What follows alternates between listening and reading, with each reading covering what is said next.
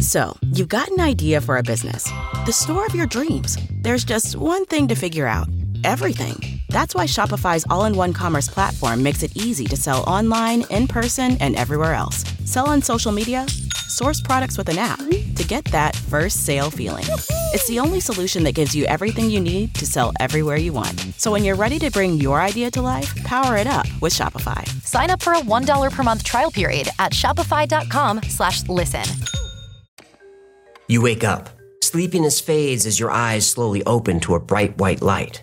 And it feels warm and familiar. It feels like home. And your whole family is there to meet you. Your entire life flashes before your eyes like scenes from a movie. The good, the bad, even the awful things you've done. But everything comes together. It finally makes sense. With this enormous weight off your shoulders, the memory of your life starts to fade, just like a dream. A familiar voice says, "We're happy you're here, we missed you, but you can't stay." What? You just got here. You're getting kicked out already? The voice says, "They need you, but we'll see you again when the time is right." And you know somehow the voice is telling the truth. Suddenly, a burst of red-hot pain rips through your chest. It feels like every single cell in your body is on fire. You can't breathe. A scream forces your eyes open. It's a blood-curdling scream, like an animal being eaten alive. Then you realize the scream is coming from you. You're in a hospital bed surrounded by doctors and nurses. They all take a step back, stunned. They're staring at you. But why? Well, you just came back from the dead.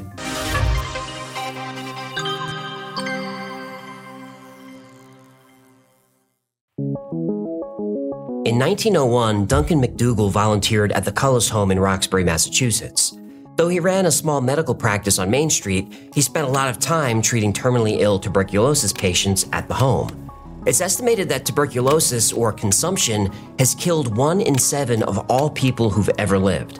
The symptoms include a bloody, hacking cough, debilitating pain, and total fatigue. Doctors like McDougall used to give spare hours to the mostly church-run facilities for tuberculosis patients for free. Yeah, they don't make people like that anymore. Well, they do, but they're not as common as they used to be. I blame cell phones, social media, and K-pop. Ice cream, ice cream, ice cream. Since medical school, McDougall and his colleagues often discussed what happens to our consciousness after we die. You can't work in medicine and not come into contact with death. And it's only natural to wonder, do our personalities stick around after our hearts stop beating and our brains cease to function? It is unthinkable that personality and consciousness, continuing personal identity, should exist and have a being, and yet not occupy space. You heard that correctly. If the human soul exists within the body, it must take up physical space, like an organ or tissue. And if our soul, personality, or whatever you want to call it, takes up physical space, then it must weigh something.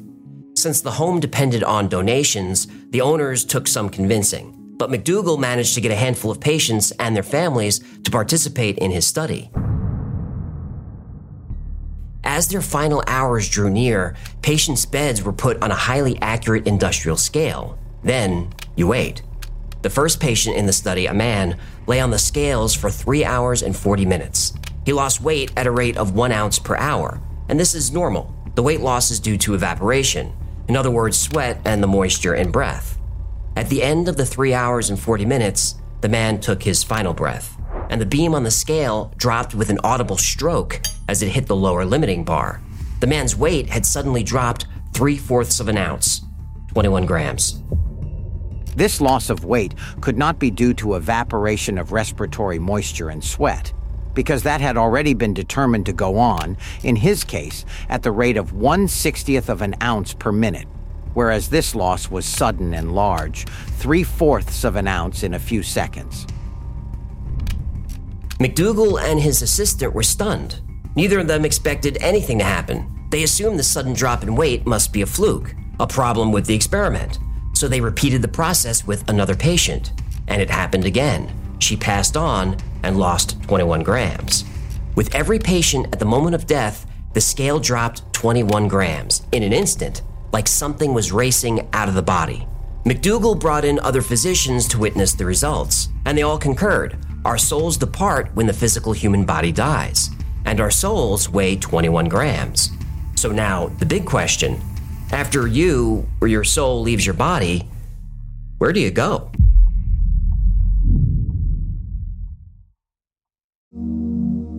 You've heard me say this before. All cultures have a flood myth, whether it's religious like Noah's flood or cultural like the Choctaw Native American flood story, they all got them. Since every culture has a flood myth, many scientists no longer think it's just a story. The flood myth was probably an actual historical event. And just like the flood myth, every religion and culture on Earth has a story of the afterlife. And the more consistent the story, the more likely it is to be true. Most religions and cultures attach a social aspect to the afterlife. Ancient Egyptians believed in Aru, or the Field of Reeds. That's the one with Kevin Costner and the corn, right? No, that was Field of Dreams. Right. They saw it as If you build it, they will come. Could you let me get through this? Sorry, I couldn't resist the reference. Continue. Egyptians saw Aru as the perfect world, an idealized version of how we live today. Here your soul was granted eternal paradise, but only if you passed the test. When your soul first leaves your body, Anubis appears beside you. He then guides you from your tomb to wait on the line of souls. Yeah, sounds more like the DMV than paradise. Please don't. Now serving Soul B125. Soul B125, please go to window 11 for processing. You were given water and comforted by other deities as the line got shorter and shorter. When it was your turn, you were led to the Hall of Truth. This is where Osiris, Thoth, and Ma'at weighed your heart on the scales of justice. If your soul was virtuous, your heart would be very light. It would need to be. It's weighed against the feather of Ma'at, the goddess of truth and justice. You were deemed unworthy of paradise if your heart was heavier than the feather. Then Amut would eat your heart. Amut was a part lion, crocodile, hippopotamus monster. If you were virtuous, you, or more specifically your soul, was free to enter Aru. If the story of Journey and Judgment sounds familiar, it's because the same story is told in almost all major religions. While you await judgment, there's usually a holding area. For Catholics, it's purgatory. Inuits and some Native American tribes describe a long road, which they see as the Milky Way. In ancient Greece, before your soul reached the underworld, you had to cross the River Styx. On board, I'm the captain, so climb aboard. We'll search for tomorrow on every shore, and I'll try, oh Lord, I'll try. That's enough. Okay, take it easy. I wasn't going to be able to hit that next note anyway. I'm not sure you hit any of those notes. When we've passed the holding area, our souls are judged based on how we lived our life on Earth. With the help of deities like St. Peter, we do a sort of life review. If we've lived good lives, we're gifted a pleasurable afterlife. If we've lived poorly or outside the bounds of religious or cultural norms, we're sent to the bad place, either to learn from our mistakes or to suffer for eternity. Not every religion works this way, though. In Buddhism, souls are reincarnated over and over again. Live a good life, and in the next one, you'll get an upgrade. Live a bad life, and your next life will be more difficult. Once you live a life free from desire, attachment, and ignorance, you can escape the cycle of reincarnation and reach nirvana. See, now here's where I would break into a little Smells Like Teen Spirit, but it's too soon for another musical break. Thank God for small favors. What the lights do, do-we-do-do, here we are, do, booty-boo-boo. Most atheists will tell you there's nothing after death, just the black void. But most people, including myself, feel there's something more, something waiting for us on the other side. For almost all of human history, there is no way to prove the existence of an afterlife. We'd have to bring someone back from the dead to do that. But death is final, right? Nope. You've worked hard for what you have. Your money, your assets, your 401k, and home. Isn't it all worth protecting? Nearly 1 in 4 consumers have been a victim of identity theft. LifeLock Ultimate Plus helps protect your finances with up to $3 million in reimbursement. LifeLock alerts you to identity threats you might miss. And if your identity is stolen, your dedicated U.S.-based restoration specialist will work to fix it. Let LifeLock help protect what you've worked so hard for. Save 25% off your first year on LifeLock Ultimate Plus at LifeLock.com/aware. Terms apply. Waiting on a tax return? Hopefully it ends up in your hands. Fraudulent tax returns due to identity theft increased by 30% in 2023. If you're in a bind this tax season, LifeLock can help. Our U.S.-based restoration specialists are experts dedicated to helping solve your identity theft issues. And all LifeLock plans are backed by the $1 Million Protection Package. So we'll reimburse you up to the limits of your plan if you lose money due to identity theft. Help protect your information this tax season with LifeLock. Save up to 25% your first year at LifeLock.com/aware. In 1943, young Army recruit George G. Ritchie was left unattended in an isolation room for 24 hours. He'd been brought in with an extreme case of pneumonia. Because no one treated him, George died. He was only 20 years old. The medical staff gathered around his lifeless body. They were devastated and worried about fallout. George's death could have been avoided. One medical officer pulled a sheet over George's face and officially called his time of death. The officer instructed an attendant to prepare George's body for the morgue, and everyone left the room. 9 minutes later, the attendant returned. In the corner of his eye, he noticed something. Was George's chest moving? Well, it couldn't be. They checked his vital signs multiple times and nothing. Still, something didn't feel quite right. The attendant checked again. George was dead, but for whatever reason, the attendant still had an odd feeling that something was off. George was given a shot of adrenaline. George woke up with a bang. He sat right up and got on his feet. He was drowsy but fully recovered from pneumonia. The only thing on his mind was returning to Virginia to finish his Army medical training. While George was on his way back, he stopped at a small town to ask for directions.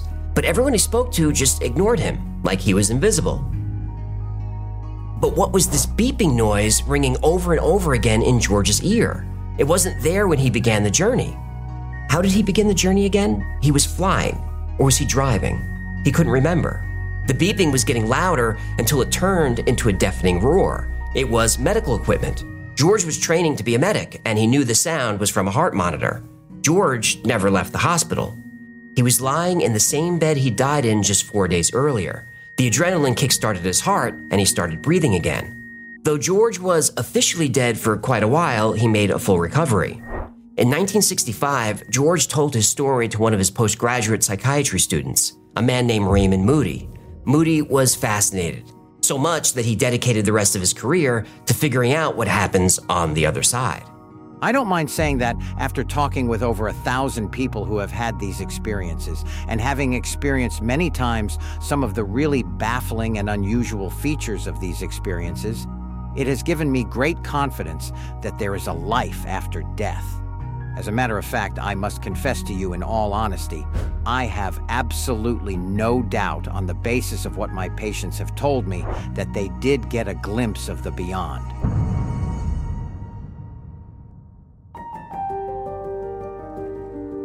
Moody called this phenomenon a near-death experience, or NDE, coining the term in his 1975 book, Life After Life. His work inspired countless others to collect massive amounts of data on people who technically died but were revived. One of these researchers is Dr. Michael Sabom, who's written several books on NDEs. Sabom's research is where things start to get interesting. Sabom interviewed people who'd suffered cardiac arrest, died, and claimed to have had an out-of-body experience, an NDE. These patients were asked to describe their resuscitation. What was happening in the room? Who was there? What sounds did they recall? The patients' answers were compared to those of a control group who had also suffered cardiac crisis and were revived, but without temporary death. Patients in the control group gave vague, mostly incorrect answers. They were guessing what happened to them. They didn't really know. But the NDE group, they described the resuscitations almost perfectly, like they were in the room, separate from their bodies, watching themselves come back to life. The accuracy was enough for Sabom to conduct further studies. And like Raymond Moody, Sabom inspired others to repeat his research. If multiple researchers independently conduct similar or exactly the same experiment, and they all find the same results, then it's hard to refute the truth. This is precisely what happened with Sabom's study. Over the years, researchers have asked thousands of patients to describe events surrounding their NDEs. And despite being dead, these patients are roughly 92 to 97% accurate in their observations. Doctors and nurses have also come forward with some pretty spooky stories. Dr. Carl Green, a neurosurgeon, had a patient flatline and then describe her entire surgery, down to the most intricate details. And Green is not alone. Patients often have out-of-body experiences during surgeries where they temporarily die. This happened to my dad.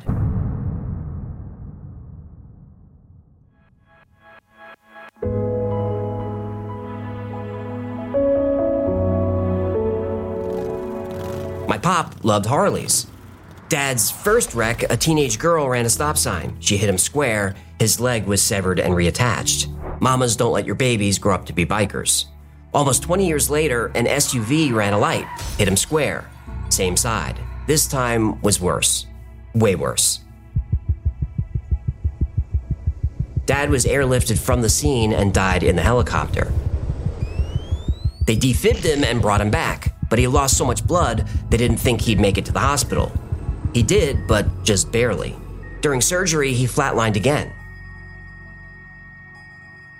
He said he felt weightless and realized he was watching his operation, but then he felt a pull. He turned and saw his mother, who had been gone a long time. He said, "Mom, I hurt real bad. I can't do it." She said, "Yes, you can. It's not your time yet." They got Dad's heart started again and brought him back. He said the experience was more real than real life. But sometimes people do more than just float a few feet above their bodies. Some people have described events that took place down the hall from their deathbed or in a different room in the hospital. So not only do our souls have weight, they stick around to watch our physical bodies die. And we don't just stay in the room. We wander. And while we wander, we're not alone.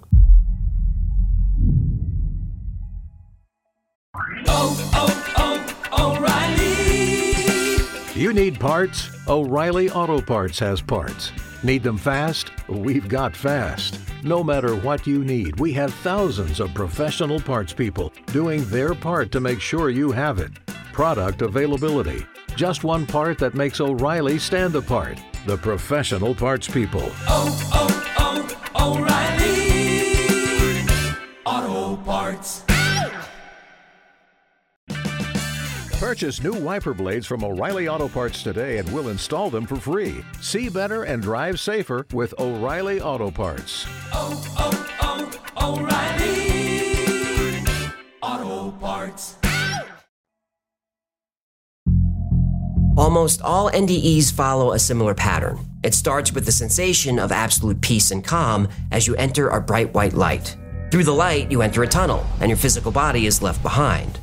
In 1791, British Admiral Sir Francis Beaufort almost drowned. After he was revived, he described a feeling as, in his words, the most perfect tranquility.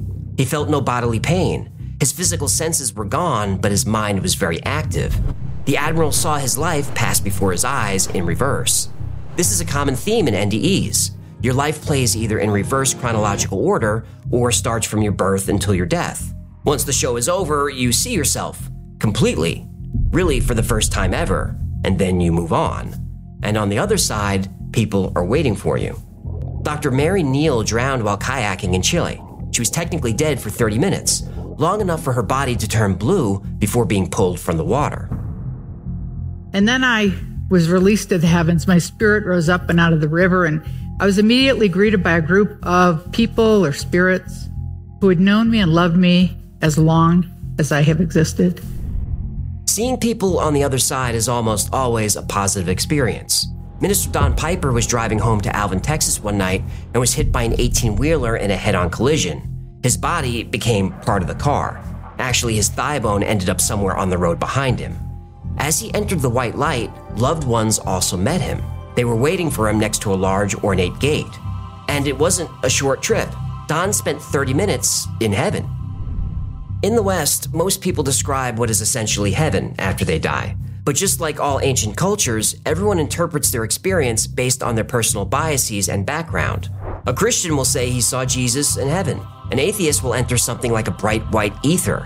Muslims go to Jannah. While there's something or someone with us. Emery was a first-year law student who liked fast cars. After lying to her parents and boyfriend about what she was doing, she went out driving with friends. Halfway through the drive, she had a sudden urge to go home. Her friends agreed, but on the way, there was an accident.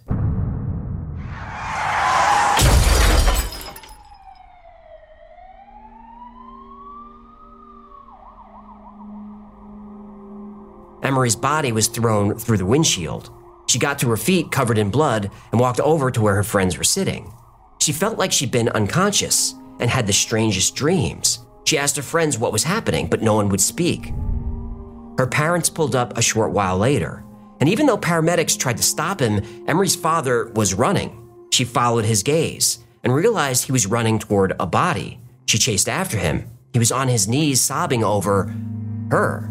Emery was dead. Between his tears, her father said, "Why are you doing this?" Out of nowhere, a voice replied, "This was the agreement." Emery's father said, "No, it wasn't. The agreement was that I would watch them grow old, but never live to experience this." Emery knew her father wasn't having this conversation out loud. It was happening in his subconscious. He didn't even know he was speaking. It was his soul speaking to someone. The voice started to disappear into a place she couldn't quite see, but Emery knew it was there. She tried to follow it. The voice was so calming and peaceful, but her world was slowly fading to black.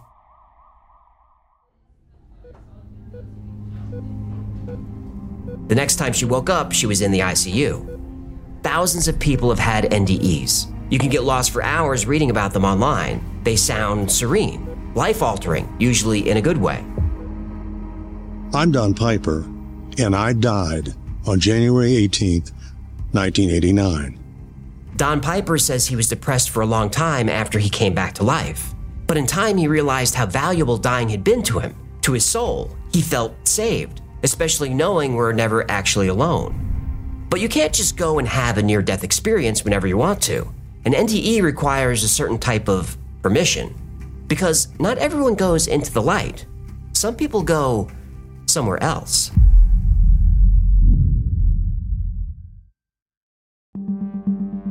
Howard Storm woke up in his hospital bed. It was 1985.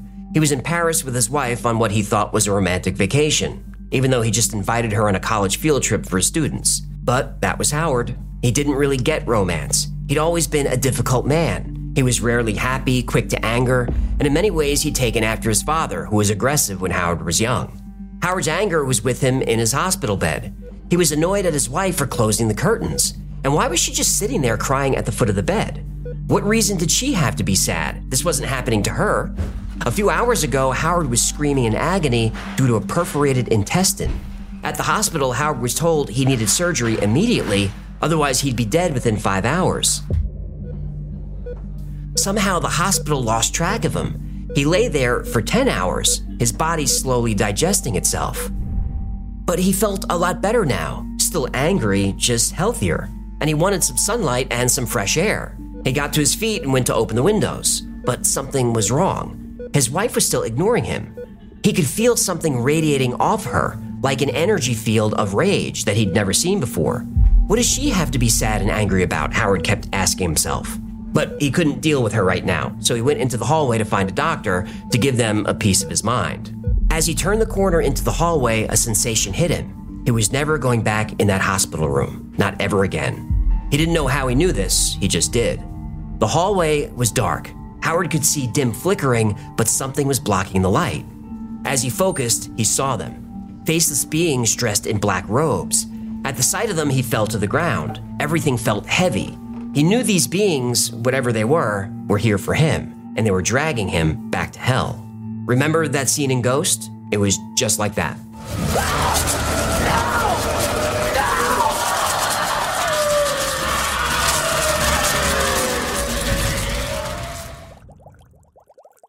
I prefer Roadhouse. Please, no zingers while I'm being dramatic. Sorry, mijo. The dim lights got dimmer and dimmer until Howard was in pure darkness. He heard a voice say, "We're almost there." Suddenly the darkness lifted, and Howard was in a vast hellscape filled with horrors even nightmares couldn't create. There were humanoid-looking monsters ripping him apart. But were you experiencing pain while this was happening? Yeah, and it was horrible. It was horrible, literally being torn apart. Howard didn't believe in God. He did as a kid, but grew out of it. But he was desperate and prayed for help. And help arrived. Howard was pulled out of the darkness and into the light. He was shown his life, which was a disappointment and a failure. Howard, you're watching your life literally as a movie before you? Absolutely. And not only did I see my life, but I could also see like my mother's feelings and how I hurt her. I never wanted to hurt my mother. Howard wanted to stay in this place where he felt nothing but kindness, compassion, and love, but he was told he had to go back and make things right. Then his soul returned to his body. Very few near-death experiences take place in hell, but those who end up there often follow a similar path. In the lead up to death, there's an emotional trauma. Sometimes it's drug abuse, alcoholism, self-abuse, or just being a terrible person. Like Howard, people describe being lost, wandering a desolate landscape. They hear endless screams. Some come from creatures that look like they were human once, but no longer. Descriptions of hell sound similar to the ancient Egyptian process of death. They walked through the Hall of Truths to be judged. Their hearts were weighed, and their hearts were devoured. If there really is a hell, as described by so many cultures and religions, that's a terrifying thought. It makes me worry about how heavy my heart will be compared to a feather. But skeptics will argue that's the point. They say religions and ancient rulers invented the concept of heaven and hell. Maintaining order in societies of thousands and millions of people is difficult. If people believe in hell, they'll behave and be easier to control. Since McDougall's 21 grams experiment, researching death has been taboo. So there aren't a lot of scientific studies that try to explain what happens after we die. But that would change with a study published in May of this year. A group of scientists measured and mapped the brain activity of dying patients. They proved that after the body shuts down completely, the brain becomes more alive than ever.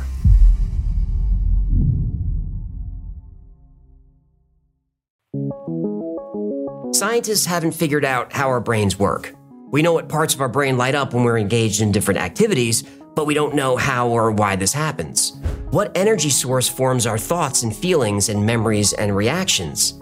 Scientists are still trying to figure out, does cell activity produce the mind, or does the mind create cell activity? And what is the human mind? Are minds just another way of describing our souls? Is our soul consciousness? Are they the same thing, or are they separate? And when we die, does our consciousness die but our soul lives on? Nobody really knows. In May 2023, a study was published in the Proceedings of the National Academy of Sciences.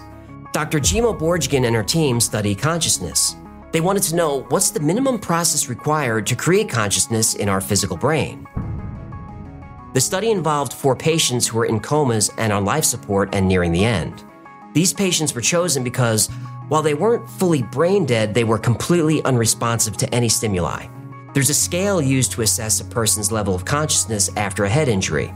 It's called the Glasgow Coma Score. These 4 patients had the lowest score possible. All of them had severe brain injuries. With the permission of their families, these 4 people's brains were scanned as they were taken off life support. While in a coma, their brain scans looked like this. The left side of the chart is brainwave frequency. The bottom number indicates the number of seconds left before the patient dies. Red indicates high brain activity, and orange indicates less activity. Then green, then blue is no activity. So a comatose patient on life support has activity mainly at the lower frequencies. This is autonomic motor functions like breathing, heartbeat, and hormone regulation. Basically the things the body does on its own. Consciousness, on the other hand, occurs at higher frequencies. So the patients were taken off life support, and something strange happened that surprised the scientists. Whoa! There is a sudden surge in brain activity at the higher frequencies. Remember, the body is now shutting down. The heart and lungs have stopped, but the brain is lighting up. Something is happening to this patient about 10 minutes before brain death. There's suddenly more activity across the entire spectrum, and then for a few seconds, a spike, highly active brain activity. Then the activity settles down again. So it's easy to dismiss this spike as an anomaly. Maybe some randomly firing neurons are freaking out that there's no oxygen getting to the brain anymore. But then this happens. Whoa! The patient's entire brain lights up. Very high activity across the spectrum. This patient has been medically dead for 12 or 13 minutes, but their brain is fully alive and engaged. Again, a skeptic might say this is just random neurons desperately clinging to life. But that's not what's happening at all. Only specific parts of the patient's brain were active. The scientists saw activity in their somatosensory cortex and the dorsolateral prefrontal cortex. Oh, any idiot would have told you that would happen. Are you being Of course I'm being sarcastic. Explain to the people about the somatosensory. Somatosensory. What'd I say? The somatosensory cortex processes information from your senses, like touch, pressure, pain, and temperature. This part of the brain even processes proprioception, which senses your body's position.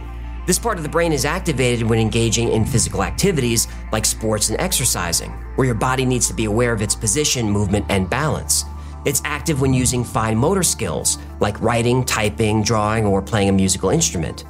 This patient is dead, yet their brain is acting like their body is engaged in physical activity. Like floating above the bed, walking down a tunnel. Right. And the dorsolateral prefrontal cortex, that part of the brain is used for problem solving and decision making. It assesses risk, weighs pros and cons, and considers different outcomes. This is also the part of the brain used for language and communication. And more than simple communication, the dorsolateral prefrontal cortex is used to construct complex ideas and engage in debate. This patient's brain, this dead patient's brain, is engaged in highly complicated thought and reasoning as well as physical motion. But what was it? The brain activity wasn't random. It was organized and specific. Scans showed messages were being sent back and forth to the patient's posterior cerebral cortex. Researchers believe this area of the brain is required for conscious perception, visual and sound processing, understanding spoken language, and integrating sensory information and movement. These patterns are almost identical to what we see in healthy brains that are dreaming. This is also a pattern similar to epileptics who have an out-of-body experience. Not only were these patients dead, but they died with brain damage, and there was no brain activity before life support was disconnected. None. But for a few minutes after death, their brains lit up like Times Square. Finally, brain activity slows, and then about 5 minutes later, it completely stops. But for about 3 minutes, this previously comatose, now medically deceased person had an extremely vivid conscious experience and showed no sign of brain damage at all. In their mind, their body was moving. Their senses were engaged. They could smell, they could feel touch. They were seeing and hearing something. They were having a conversation with someone. And that takes us back to the beginning, the big question. Who are they talking to?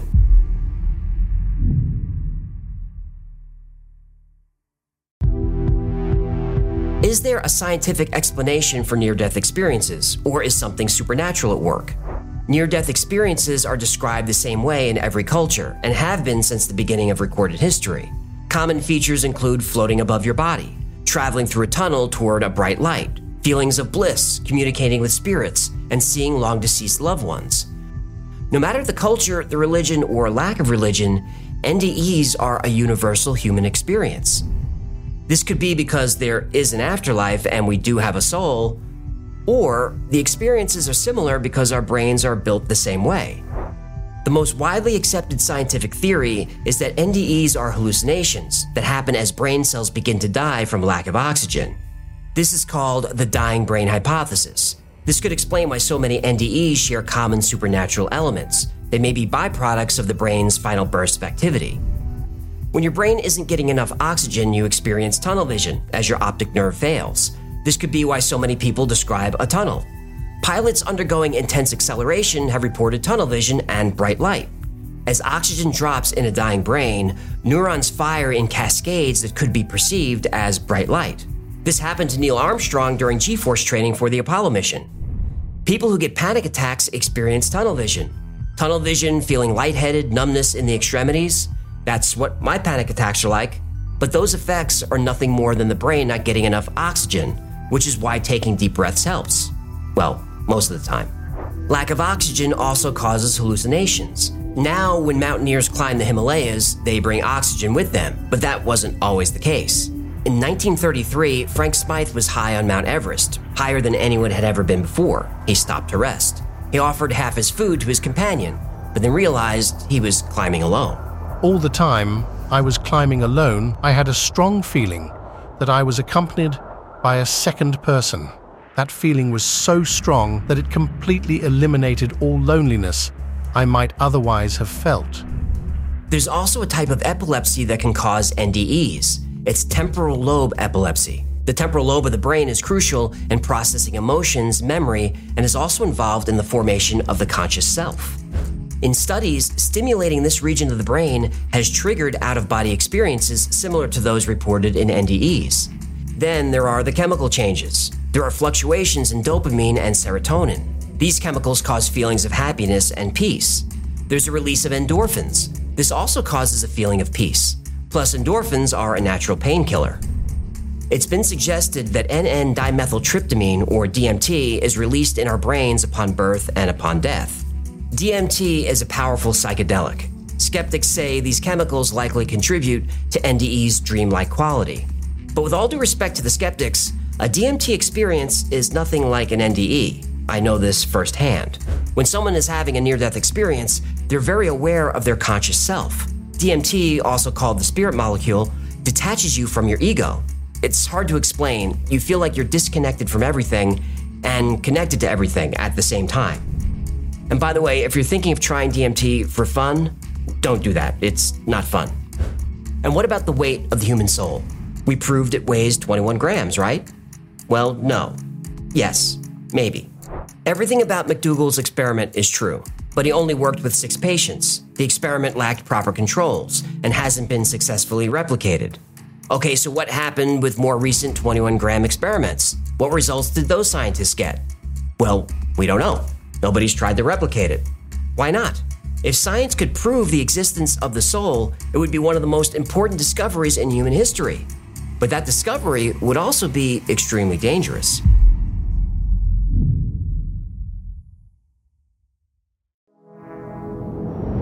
The fact scientists won't repeat McDougall's 21 grams experiment annoys me, but it doesn't surprise me.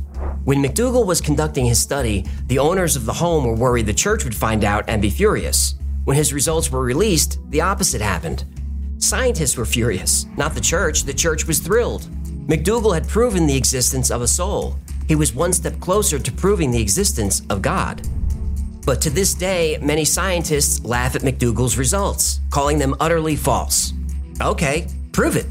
Maybe McDougall didn't prove there is a soul, but nobody can prove there isn't. Science says when our brains stop working, there's nothing happening. We're just dead. But recent studies, like the one we talked about today, proves there is something happening. Science just doesn't know what. And when science doesn't have the answer, religion often does. But governments have been trying to destroy religion, all religions, for the last 150 years. In doing so, the state has become a religion for millions of people. Don't believe me? Spend 10 minutes on X. Twitter. It's X now. I'm not calling it that. It's stupid. I don't disagree. If science were to conclusively prove the existence of the human soul, that would virtually eliminate the need for the military-industrial complex. It would eliminate the need for a militarized police force. We'd finally know for sure what our purpose is: to be virtuous, good, kind, generous, to help our fellow people navigate and survive this crazy world. If we knew for certain that the soul could go to hell, well, you'd see a pretty big drop in violent crime, in all crime, and any would-be dictators out there would think twice before seizing power. There is no scientific proof of a soul and an afterlife. There is evidence, mounting evidence, but evidence isn't proof. But do we really need proof? If you're a person of faith, you don't. You already know there's a God and heaven awaits, and I'm envious of those people. But what about those of us who aren't religious? I consider myself very practical. I'd love scientific proof of an afterlife. But what I find very strange is, I don't really need it. I have a sense deep down that there's something more. I think most of us do. But maybe that's just the way we evolved. We're aware that our own death is inevitable. We need a mechanism to keep us from freaking out. Believing in an afterlife is that mechanism that tells us not to worry, that everything's going to be okay. I'm glad that mechanism is there, but I can't help but wonder if someone put it there. Recent studies have shown that when a person dies, their cells don't start decaying immediately. They remain in a state of hibernation for quite a few minutes. That doesn't seem like an accident to me. It seems like it's by design. It's as if during those few minutes of hibernation, we're waiting for permission from someone to go somewhere. Even though I'm not religious, I have a sense those last few minutes involve a soul and a scale, and I live my life accordingly, just in case.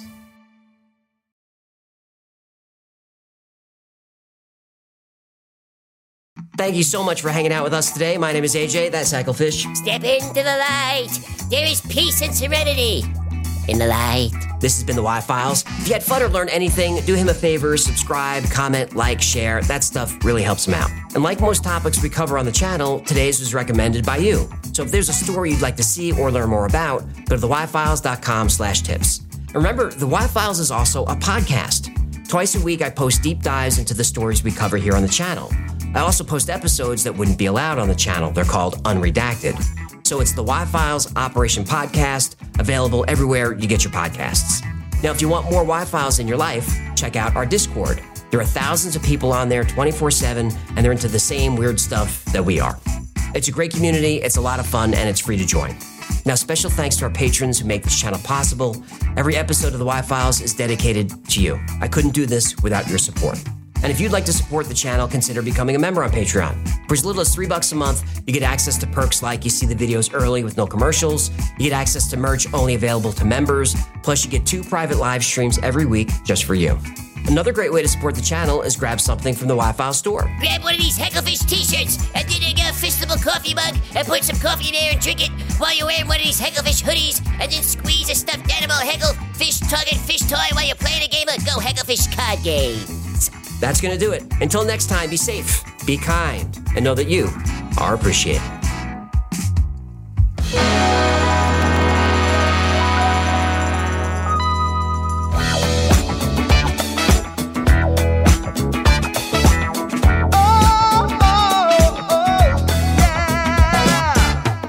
I played Polybius in Area 51. A secret code inside the Bible said I would.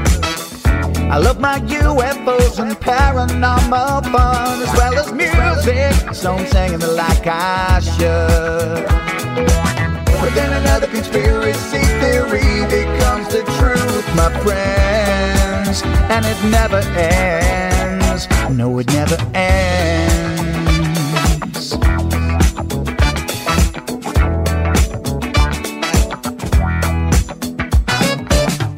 I feel the crap cat and got stuck inside Mel's hole with MK Ultra. I'm being only too aware. Did Stanley Kubrick fake the moon landing alone on a film set, or were the shadow people there? The Roswell aliens just fought the smiling man, I'm told, and his name was Cold. And I can't believe I'm dancing with the fish. Hecklefish on Thursday nights with AJ2, and the Wi-Fi's have the beat all through the night. All I ever wanted was to just hear the truth, so the Wi-Fi's on repeat all through the night.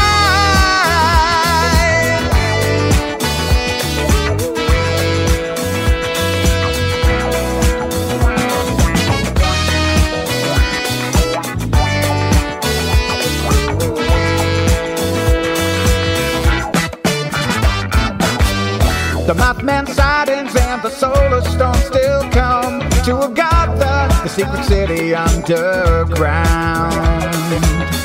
Mysterious number stations, planet Serpo 2, Project Stargate, and what the Dark Watchers found.